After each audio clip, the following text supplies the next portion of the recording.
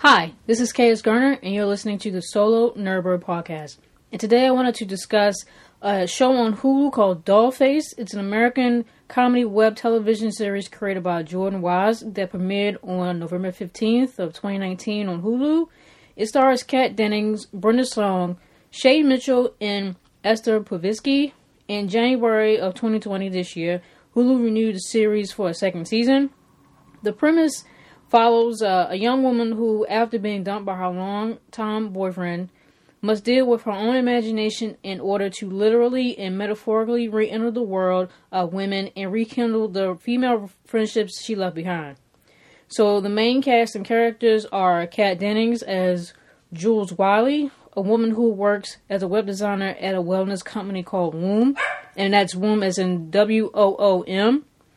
Brenda Song as Madison Maxwell, a PR expert and Jules' best friend from college, who she recently reconnects with. Shay Mitchell as Stella Cole, Jules' other best friend from college, who she recently also reconnects with. And Esther Povitsky as Izzy Levine, one of Jules' co-workers at Woom, who becomes friends with her. The recurring characters are Beth Grant as the cat lady, who was, when they were first advertising the show, she was the reason why I was interested in it initially. It was like, who is this cat lady? I guess what we all fear as women is being that old cat lady. So I'm glad I got back into it. Connor Hines as Jeremy, Jules' ex-boyfriend. Brianna Howie as Allison B., one of Jules' co-workers at Woom. Vella Lavelle, Vella as in V as in Victor. Vella Lavelle as Allison S. as in Sam, one of Jules' other co-workers at Woom. Maylene Ackerman as Celeste, the CEO of Woom. And Goran, I'm not sure if it's Vesnik or Vesjek, as Colin, who plays Madison's older boyfriend, a doctor who claims that he's currently going through a divorce. And she kind of like keeps the secret for a while. But yeah, that's him. And then guest stars, it's just a bunch of them, so I'll just randomly name some. So you have Dave Coulier, Joey Lawrence, Camilla Bell, Macaulay Culkin, Margot Robbie, who's also one of the producers on the show. Guest stars in the episode for a couple minutes. Nikki Reed, Matthew Gray Gubler, who else? Est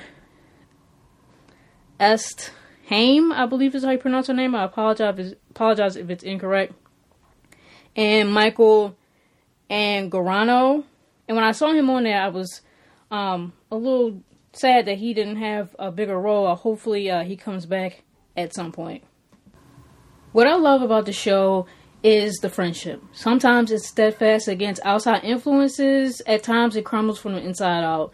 It's an exaggeration on how we as women process the world around us, either in the workplace requesting a raise, sitting and having lunch with coworkers, to casual rebound sex and something called monogamy shaming, which is brand new to me.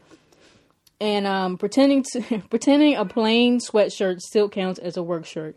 And when I heard that, I felt attacked. Like come on now, like a plain sweatshirt with some leggings or some pants at work. I still consider that work clothes. I still consider that nice enough to go out in, but apparently Madison didn't think so. All in all, Dollface focuses on being honest with yourself as a person, your needs and wants out of life, and not thinking you have to change who you are at the core in order to get that, including with your closest friends, and in this case, your significant other. Other all-female comedies I'd like to mention that show girl power in no particular order or importance are Bridesmaids, Girls Trip, Waiting to Exhale, The Sisterhood of the Traveling Pants, Mean Girls, the TV show Charlie's Angels, Living Single, Golden Girls, The L Word, Charmed, Desperate Housewives, and Girlfriends.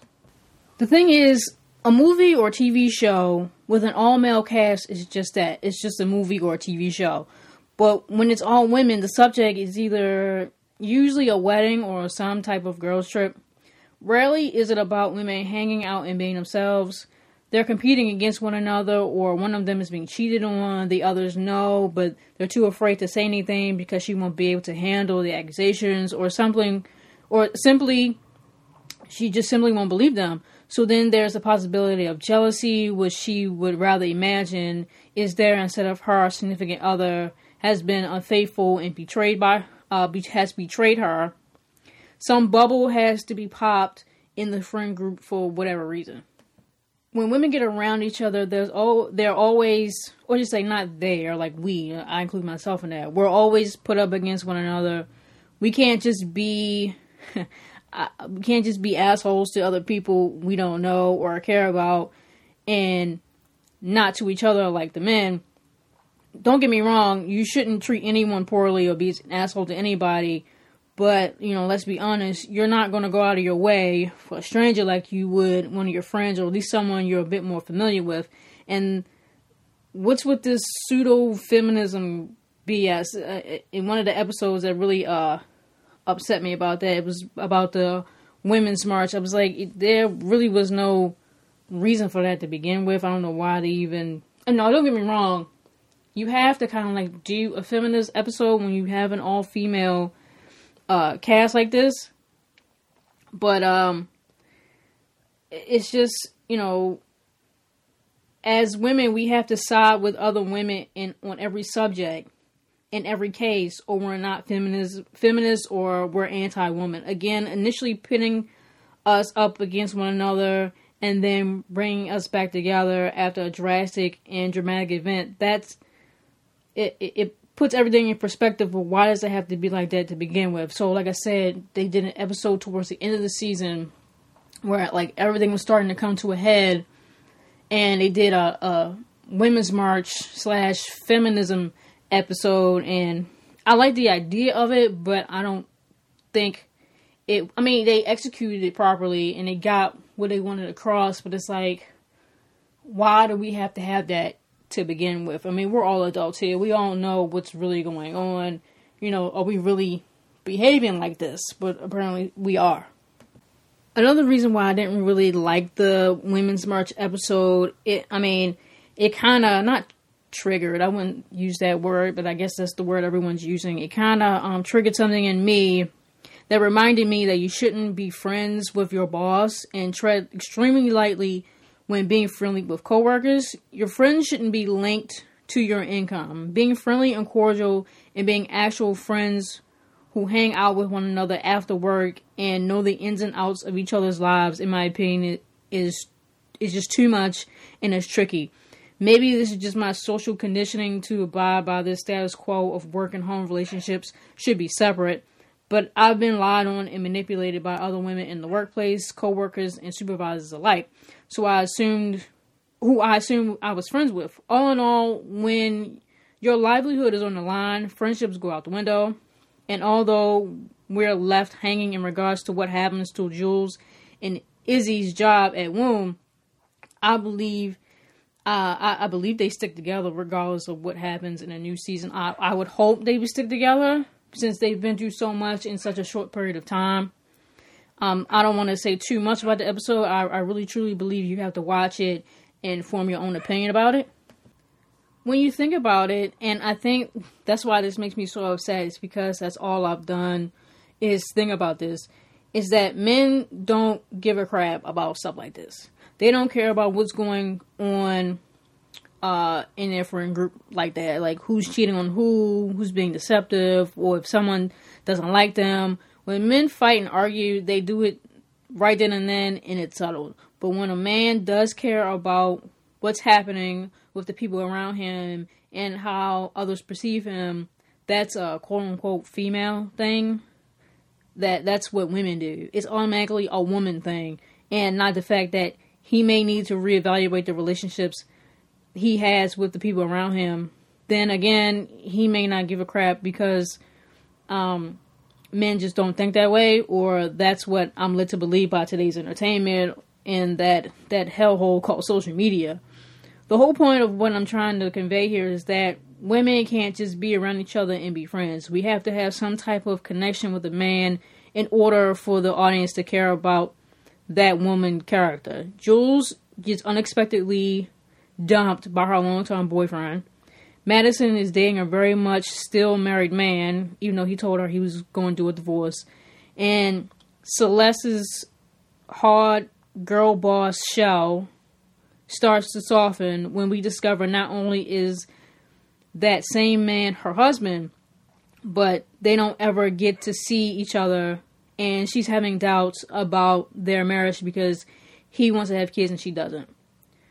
With women characters, they're portrayed with this hard shell and perfect life until something drastic happens, usually in association with a man, and then the multifaceted person who's complicated and hurting finally comes out. Why couldn't we have seen that in the beginning? Maybe because there are too many personalities in the room and the producers don't want to introduce too much at once, which makes sense. And if you think about it, that's how most of us live our lives. We hide behind our work and families, so we don't have to expose our vulnerabilities even to those people who are close to us. Don't get me wrong, I'm all for all-female comedies, dramas, ensemble casts. I'm all for girl power. We as women need female friends. When the show depicted quote-unquote guy girls, I was terrified. Nobody wants to be seen as that woman who constantly caters to male needs and desires. But a lot of us are like that, especially when we were younger and ignorant to our influence and impact on the world around us, especially if we stick together. And a lot of us are actually still like that. And above all else, just at the end of the day, you need woman friends. Men can be great to have around regardless of your actual relationship with him. Both sexes, can influence each other in a non-sexual physical way, and it still works. There are plenty of crappy women out there to hate on and to kick out of your life, but once you find a few women who aren't as crappy, who understands your life and you can tolerate, you're willing to do the work to have each other in your life, I would strongly suggest hanging on to them. In this case, Jules had those women in her life, but she dropped them to be with her boyfriend Jeremy, and she became a guy girl. She threw all her own wants and needs out the window to please him. And it's not like he wanted her to do that, but she did it anyway, assuming that if she did, he would love her more. He would stay with her, and in this case, it really didn't matter to him. So she ended up reconnecting, at least attempting to reconnect with her college girlfriends. It's still on shaky grounds right now, but hopefully in the second season they come back together stronger than ever. And, life is scary enough. Why go through it alone? Again, this has been K.S. Garner, and you have been listening to the Solo Nerdbird podcast. This has been my review for Season 1 of Dollface, currently on Hulu. And I apologize. I have animals in the house. You might have heard my dog barking. The mic picks up everything, so I apologize for that. But again, thank you for listening.